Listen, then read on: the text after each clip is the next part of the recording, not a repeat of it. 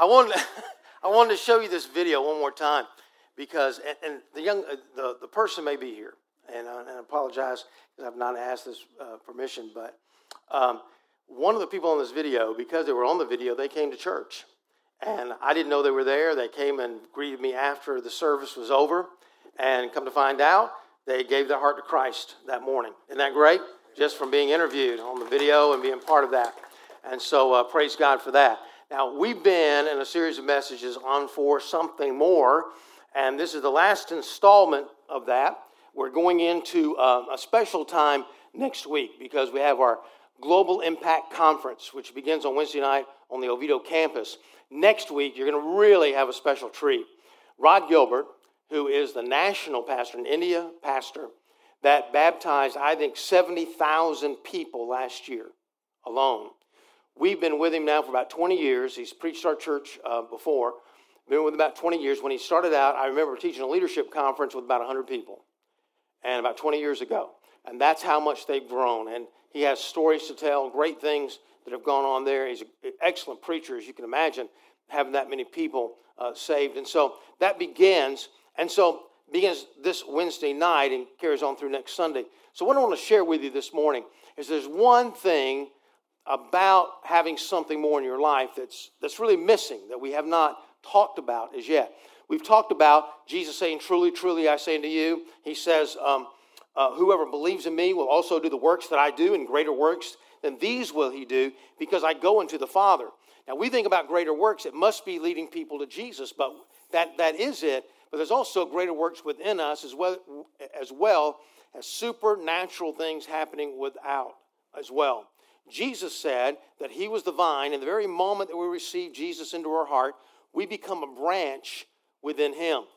And the Bible says that the Holy Spirit comes up through the vine, out through the branches, and bears the fruit in our life. Now, we've said the fruit of the Spirit on the inside: love, joy, peace, long-suffering, gentleness, meekness, kindness, self-control. But then on the outside, once you begin to get all that on the inside, it grows outwardly, and you can do greater works on the outside as well. And because we look at this one last thing, this one last ingredient that's going to happen, a life on mission. It's more than being about ourselves. And it could very well be, that the reason why you don't have joy in your life is because you're not on mission.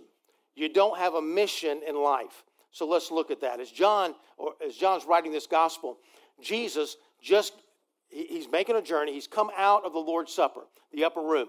Now he's going to a place the Bible calls the Garden of Gethsemane. And at that point, he'd take 3 disciples up on this little hill. He began to pray, and he would say, "Father, would you take this cup of wrath from me?" But that famous saying, "Not my will, but your will be done." So he's going to agonize in the garden. On the way there, chapters 14, 15, 16, and 17, he begins to talk to the disciples, just walking along the Kidron Valley where all the sacrifices had gone on that day. They can smell the stench of death within their nostrils as they're walking along.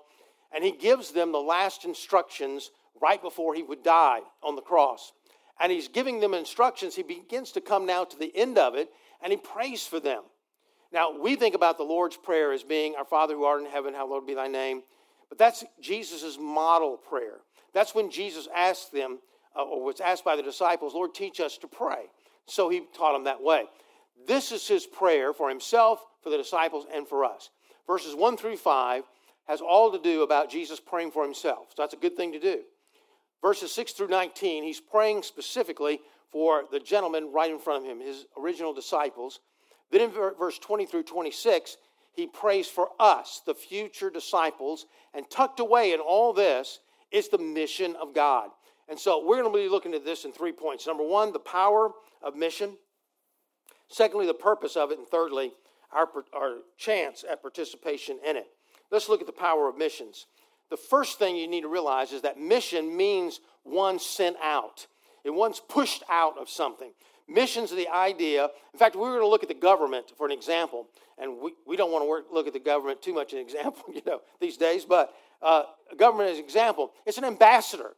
What do you do as an ambassador? Well, you represent one country, but you go and live in another country and you let people know this is how your country lives. That's what it's all about. You represent your country. Paul calls it ambassadorship.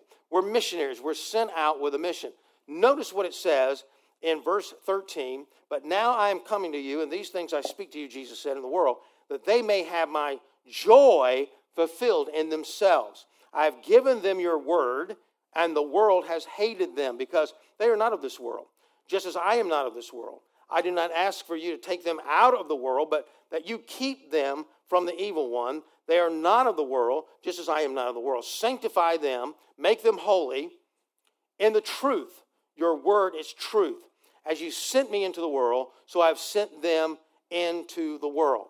Jesus is saying in his prayer for the disciples, he was saying to them, I've sent them out as missionaries for me. He says, everything has to do, this whole thing about joy. And he says, as, verse 18, as I have been sent, I sent them back.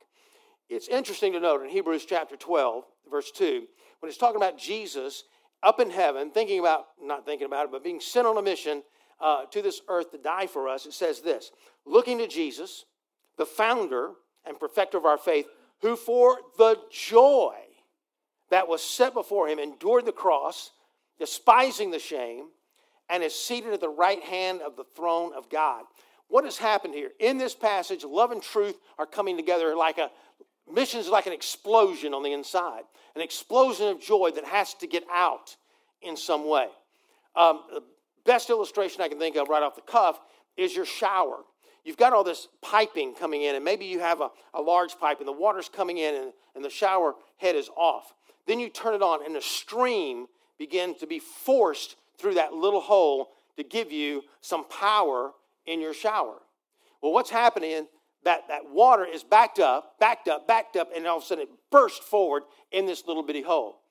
That's what love and truth, when they come together, is all about. The truth of the gospel and loving other people, the passion begins to grow in us. The joy begins to grow in us, as it did with Jesus in heaven. And it's like a reservoir coming through a little spigot. And it's very powerful and it's very real as the joy is full in our heart. The lack of joy and fulfillment in life may be very well due to your lack of mission in life. You know, my generation coming up, I was so privileged to go through the Jesus movement, and back in the 70s. And during that time, and really during the 60s, when the older people, a little older than me, were going through the Vietnam War, protesting Vietnam, everybody seemed to have a cause. And in the 70s, people had a cause. I remember in 1968, people talked, I'm sure for 20 years, about Urbana and how Billy Graham preached in Urbana. And so many people committed to the mission field and dedicated their lives to Christ. And of course, Urbana had been going on for 22 years up to that point. But it was like a changing point and probably brought on the Jesus movement. You see people that had a cause. In fact, you wouldn't meet anybody. In fact, you probably wouldn't meet anybody today. But back then, if you ask a child, what do you want to be when you grow up? I want to be a doctor. I want to be a lawyer. I want to be a fireman. I want to be a policeman. Nobody said, well, I think that I want to sit at a desk all day pushing paper around the rest of my life. You know, nobody said that. So what happened? Why is it that in my generation in particular, the only people you can find that are really passionate about something, joining let's support the Peace Corps, let's support missions, let's support this over here, let's go there, let's be a pro bono lawyer instead. Why do you find very few people? Well, because there was a philosophy going on in the halls of our university system that combated the whole idea of being on mission. And that was called postmodernism. And what postmodernism says is that there is no absolute truth. And it's all about you. It's all about your pleasure. It's all about your happiness. It's not about everybody else. It's about you. You've got to do what is best for you. Because there is no absolute truth. And if there's no absolute truth, there's nothing worth dying for. And if there's nothing worth dying for, there's really nothing worth living for. And so people got back involved in what they call the establishment. And the only people I know today that are still living on mission are really Christians. And not many of them from my generation. Not many at all. And you see, here's the problem. If all your life is wrapped up around, it used to be, let me just say that, there's a cause greater than myself. There's my family, my country, my church, my God, Christ. There's a responsibility to the community. And I know young people today feel a responsibility to the community, and I would just say, why do you? If there's no absolute truth, if when you're dead, what is the big deal about all this? And so everybody lives for themselves. That's why community is so hard to find. It's not just moving around from place to place. That's a big part of it. But part of it is, if my life's wrapped up in myself, what do I want you to do? I want you to come around me and support me. Now, you're not going to do that. Not really. Why? Because your life revolves around you. And you want me to come and support you. I'm not talking about necessarily as a pastor, just anybody. And so, therefore, no community. In fact, sometimes the only people that you can call around you now to help you with your success is the people you pay. Because nobody wants that. Nobody's living on the mission. Therefore, we've sacrificed our joy. We're living in a broken world. And people today are looking for happiness, and in looking for the happiness, they're not finding anything in life. And so we look at this and we understand that unless you're on mission, you're not going to have joy in your life. But then, the purpose of missions. Let's talk about something that's a little bit more narrow for a moment, and talk about Christian missions for a minute. Why that?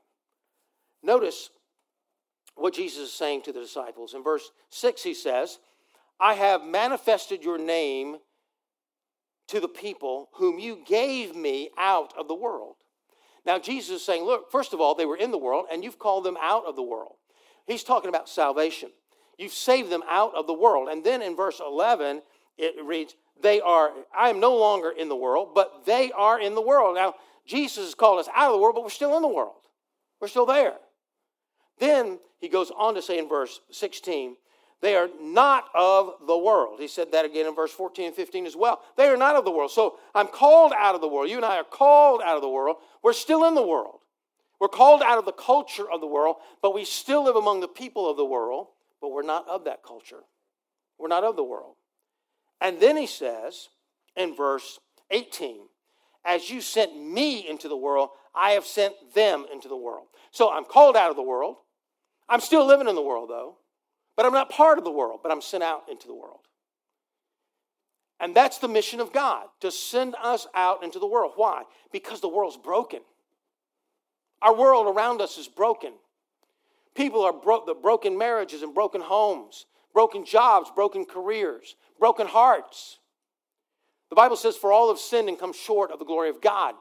And we sin against God because we have inherited the sin nature of Adam, but we also sin because we're putting ourselves on the throne rather than Jesus Christ on the throne. And so it's over and over and over and over again. The further we go away from God and the more we sin, the more broken we are. We're broken. And the only message that will fix us is the message of Jesus Christ. Jesus said, I am the way, the truth, and the life. No one comes to the Father but by me. Now we're getting into something. And I don't know a lot of you like Doug knows you. And I try to hang out as much as I can, but here's the thing. We begin now to get real narrow when we say, oh, Jesus is the only door. What we want to do with religion is say, there are many doors. I just came in this door. I think there's another door over here, right? There's a door back here and a door back here. Well, there's 4 doors right there. And then there's doors to all these rooms. There's a lot of doors to heaven. And Jesus said, no, there are no doors. John 10 says, Jesus said, I am the door. The only one. He said, that's narrow. That's bigoted. Well, let me ask you something. Suppose you were in a situation where somebody knocks on your door. And as they're knocking on your door, you come in, they have suits on, man, they look real official. They look like from the government or something. They come to your living room and they tell you, I'm sorry, I'm probably out of the light here. You know that there's a plague going on all throughout the world. Yeah, I know that. Well, it's coming to America. It's going to kill everybody in the world. We have no cure for it at all. No cure. So what we've been doing is looking for pure blood of a certain kind that's not infected, certain DNA. And if we could find that blood, then we can make serum out of it and we can cure the world of this plague. Think, wow, that's great. I'm not going to die. Well, who's the person? Your 5-year-old son. Are you saying that you're going to get blood from my 5-year-old son? That's right. How much blood? All of it. So he's going to have to die for the rest of the world. That's right, and it's the only way. So you think about it that night, and you call the people back over and say, look, I've just got to clarify something. Are you saying it's the only way, my son giving his life is the only way? And there's a pause, and you catch it. And this one guy really wants to talk to you. You say, I'm going to ask you, is it the only way? He says, okay, I'm going to be up front with you. Switzerland and their doctors, they're creating a way, and they're ahead of us. And there's this plant in Africa, and they really believe that's going to cure the cure too. But your son will bring about the American cure from our pharmaceutical company. So let me get this straight. There are other ways to cure this plague, and even without my son's death, there's still a way to cure it, but you want me to give my son and let you slaughter him in order to have an American cure, in order to have your pharmaceutical company come up with a cure? Yeah, that's right. So you must think I'm out of my mind. You would never do that. But yet we expect God to do that. God, there's a lot of doors here to heaven. There's this way, that religion, no religion, this, and this. But you sent your son to live 33 and a half years here on earth, die on the cross for our sin, shed every single drop of his blood, just so, what? The Baptists, Methodists, and Presbyterians can have a way. No, I don't think so.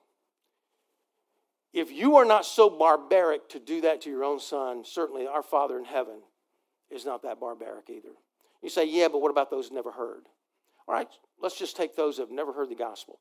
Romans 1 says, they know about God because God has placed the knowledge in their heart. I had a situation back at the university where I went way back in the day, and I was sharing Christ with this guy. This other guy was overhearing it. Sometimes that's the best way to do it, This other guy was overhearing it.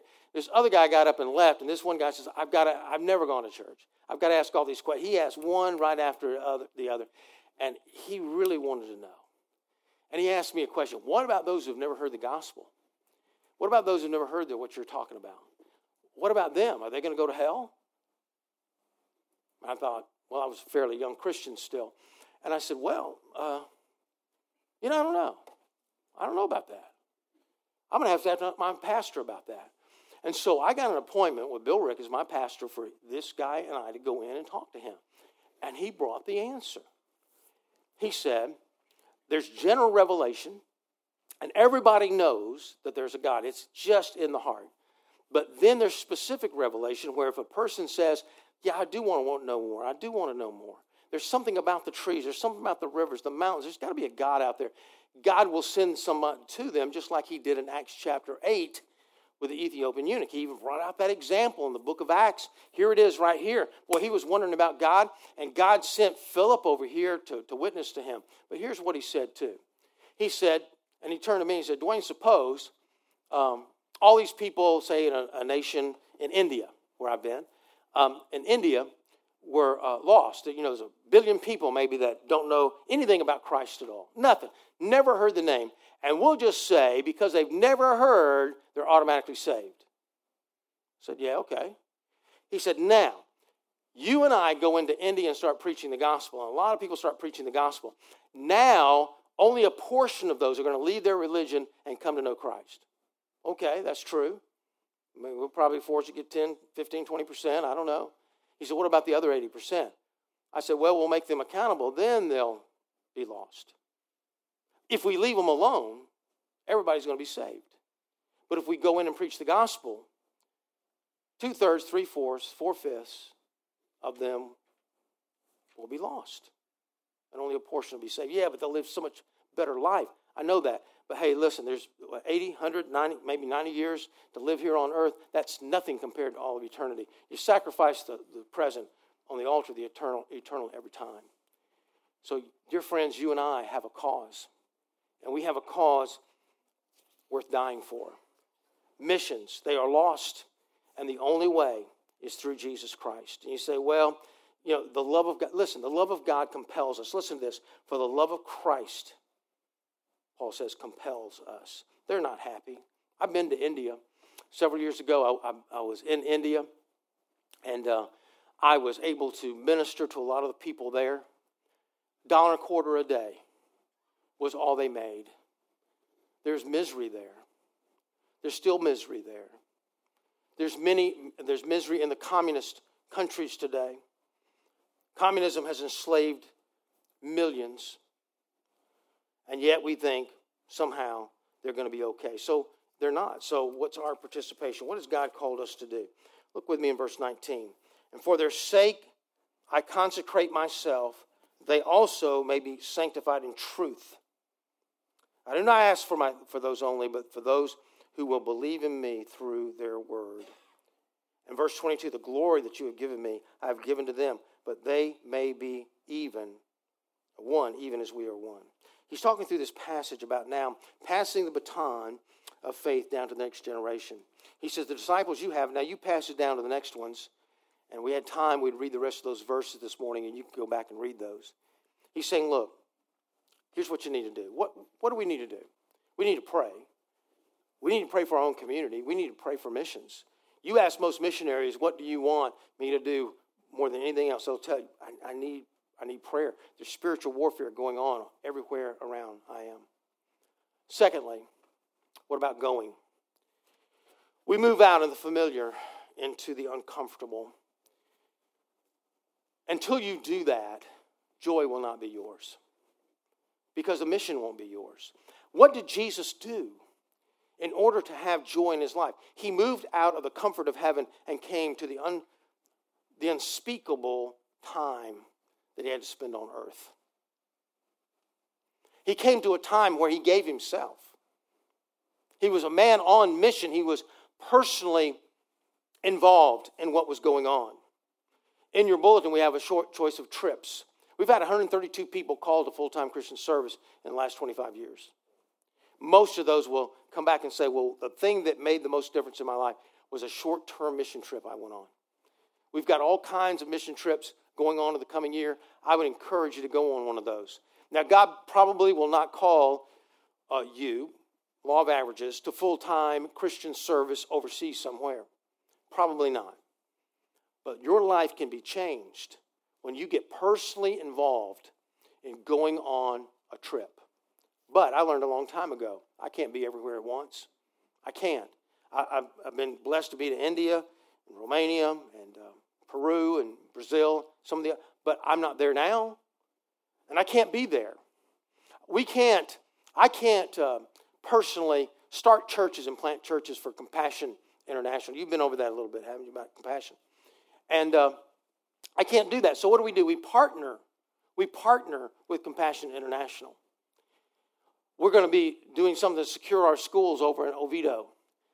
We can't do what on the scale that we want to do by ourselves. We have to pull in partners and the community that's involved in that. And so when we do all this, we take on partnerships. What does it take? Well, I can't go, so I'm going to give you money to go. I'm going to give something to go. And so I know that there's objections about money. Well, here we are at church, and they're talking about money. Listen, I don't know what's going to happen when certain generations pass off the scene, because a lot of churches are not preaching on this at all. And we don't preach on this, you can't get discipled. You're not getting personally involved. You're not giving out of your life, because that's what money is all about. That's what giving money is all about.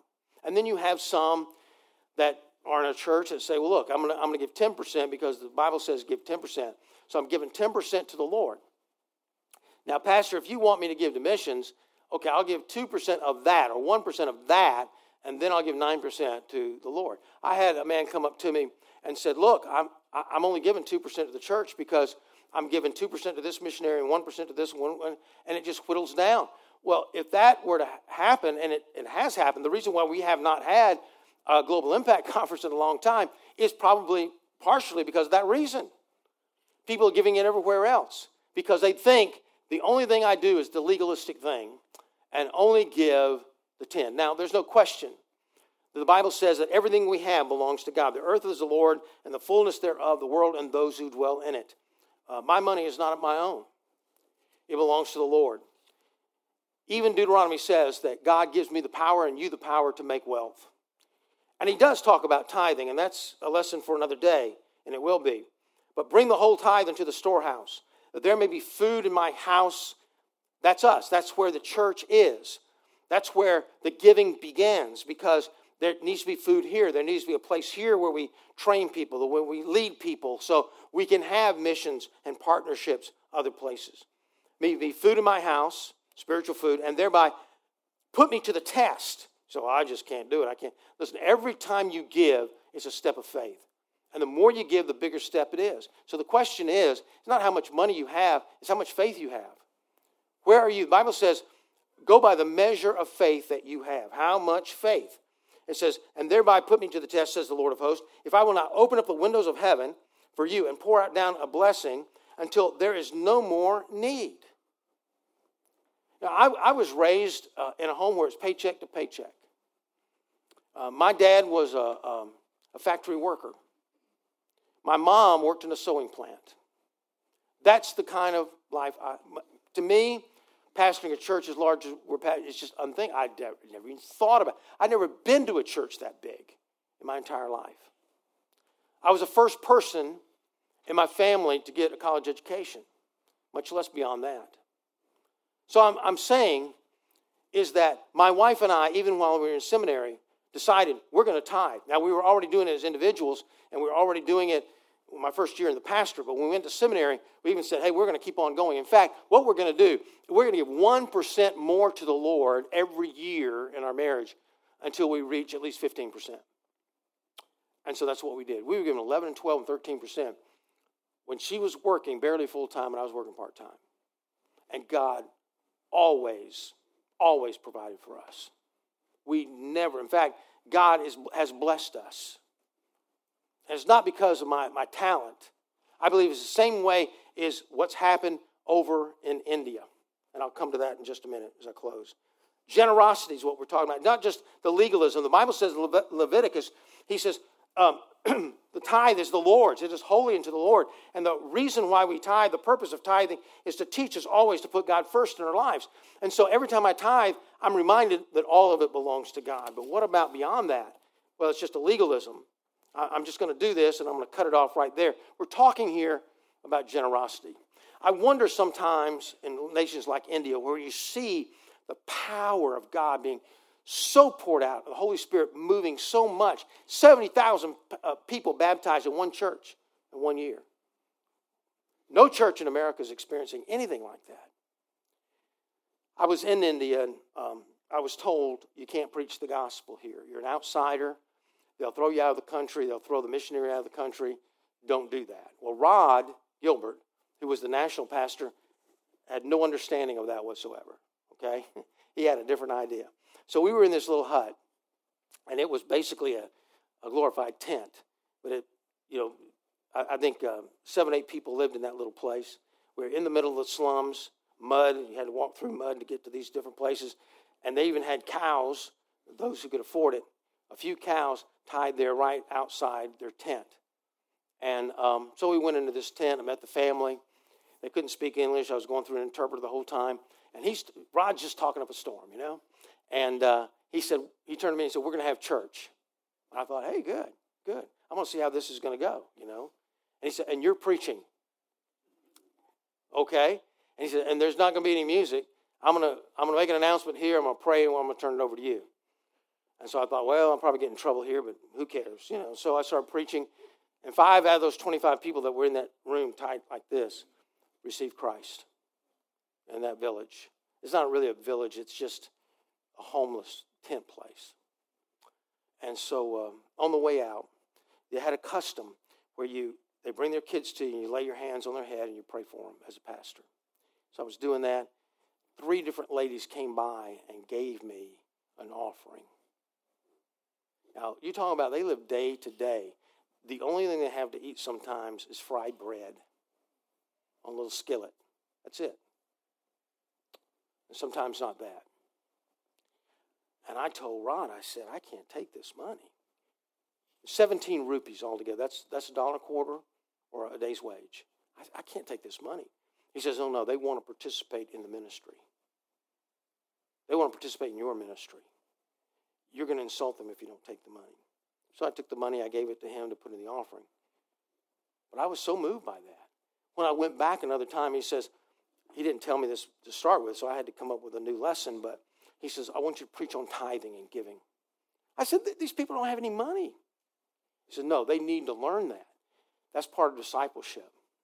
They need to learn to be generous. So I taught on it. They just ate it up. They wanted to know. They love Jesus, so they wanted to know, how can I do this? How can I do it? I can't go everywhere. I can't do everything. I close with this story because it's so moving to me. I'll never forget hearing it. And it's kind of helped define my life a little bit. I heard a guy by the name of Mark Rutland who used to pastor Calvary Assembly. But for a while he was in Atlanta, and he had a radio program. I listened to him every day. And he talked about going to Africa and preaching the gospel there. And he said that he was coming away from this big meeting outdoors, and he was getting in the Jeep, this Jeep-type car, and they were going to go to the airport. He was so tired. He was just like he couldn't hardly stand himself. And so he gets in the car, and this little old lady, can I say that little? That's not, this senior saint of the female persuasion came running as best she could, looked about 90 years old, probably not near that old, but about 90 years old, came running to the car. So he rolls down the window, and he said he puts his arm on the window to listen to her, what she had to say. He said she put a vice grip on his arm. I mean, it was like that. These bony fingers holding on to him. And with a tear coming down her cheek, she says, tell them we are here. And I've been doing that ever since. I'm telling you, they're there. Let's bow our heads. And maybe this morning, I'm not only telling you that they're there, but I'm telling you that Jesus is there for you. And you can't be a blessing to others until you know Jesus lives in your heart. So before I turn it over to Doug, I'm going to give you an opportunity right now to do that. If you want Jesus in your heart, if you recognize him as the way that you need to take to heaven, the way, pray with me now silently as I pray out loud. Lord God, thank you for loving me. Thank you for going to the cross and dying for my sins. I open up the door of my heart. I ask you to come in. Forgive me of all my sins and help make me that person on mission and not just living for myself. In Jesus' name, amen. If you prayed that prayer, Doug's going to give you some instructions. Thank you all for having me today. Would you stand with me this morning? Everybody stand with me. You know, as Pastor Mercer was talking, you know, the big idea was we have a life on mission, don't we? Amen. Amen. And some of us, if we were really honest, we would say this: we're not really living that mission out very well. Unfortunately, convicting to me, as maybe to many of you, is when he talked about so much of our lives are wrapped up about ourselves. It's all about us. And so today, the invitation is going to be very, very simple. There's many of us in the room today, and maybe today you're sitting there going, okay, I know I'm a follower of Christ, but I'm not living my life on mission. I mean, there are people in my workplace, people in my family, people in my neighborhood that I personally know that do not have a relationship with Jesus Christ. I know they don't. And I've never taken a step to share them the only way to heaven, through Christ. And so today, I'm going to ask you to join me at the altar today and just get on your knees and say, God, forgive me for not sharing the best news I've ever known. Or God, would you wreck my heart today and open my eyes to people around me that I need to know that if they have that relationship, follower of Christ, and you know him as your Lord and Savior, join me at the altar today. I want you to join me and say, Lord, truly know the good news of Christ. And so I want this all, listen, if you're a follower of Christ and you're able to get down, would you join me today? Because that is the only message worth sharing. Your opinions aren't worth sharing. Your personal bias aren't worth sharing. The only message worth sharing that can truly change a broken heart is the message of Christ. Amen? And I want you to join me today. And if you're here today and you've never trusted Christ and you prayed that prayer a moment ago, I'm going to ask some deacons and wives if they would hit the sides of the room and you just want to share with them or share with me and just say, would you pray for me? We'll do that today. All right, I'm going to pray for us one more time. And as soon as they start singing, let's fill this altar and pray for God's mission in our life. But also, if you need to know Christ today, make that decision. Father, we love you. I thank you for today. I thank you for the message for me personally. It reminded me that everywhere I go, every place I find myself, I am on mission. I am your ambassador. I am your representative. And God, it is sad to say that too often for me and maybe some people in the room today, we don't represent you well. But today, may that change for us. I'm praying for believers in the room today that they will join me at this altar and say, Lord, no more. We do live in a broken world.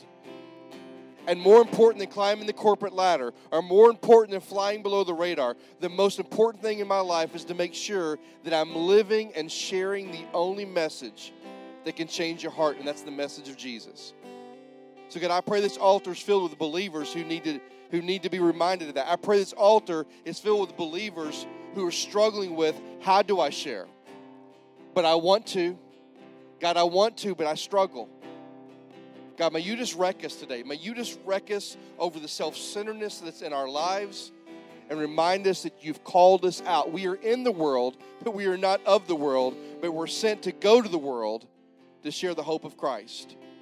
I just pray that you would truly wreck us today.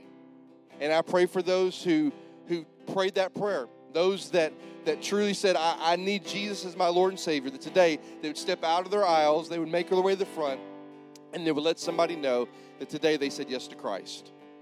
Lord, we love you. And I pray today that as a church, as the East Campus, we would decide we are going to be a church on mission. We are going to be a church that raises the beacon of light in this community. We are going to lift Jesus high and trust him to draw all men into himself.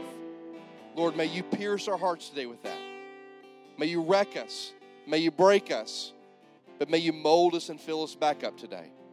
Lord, we need you in this hour. We thank you for your love. We thank you for your grace. We thank you that we were wretched, but you saved us. May we take that love and may it compel us to live a life on mission. We love you, Lord. For it's in your precious and your holy Son's name we pray. Amen. Amen. I'm going to ask you if you would, if you're a believer and you can make it to the way and you just say, God, I want to be a person on mission, would you just join me as we pray at this altar? And if you need to know Christ as your Savior and you've made that decision, I'll be right here. Love to meet with you. Let's worship together.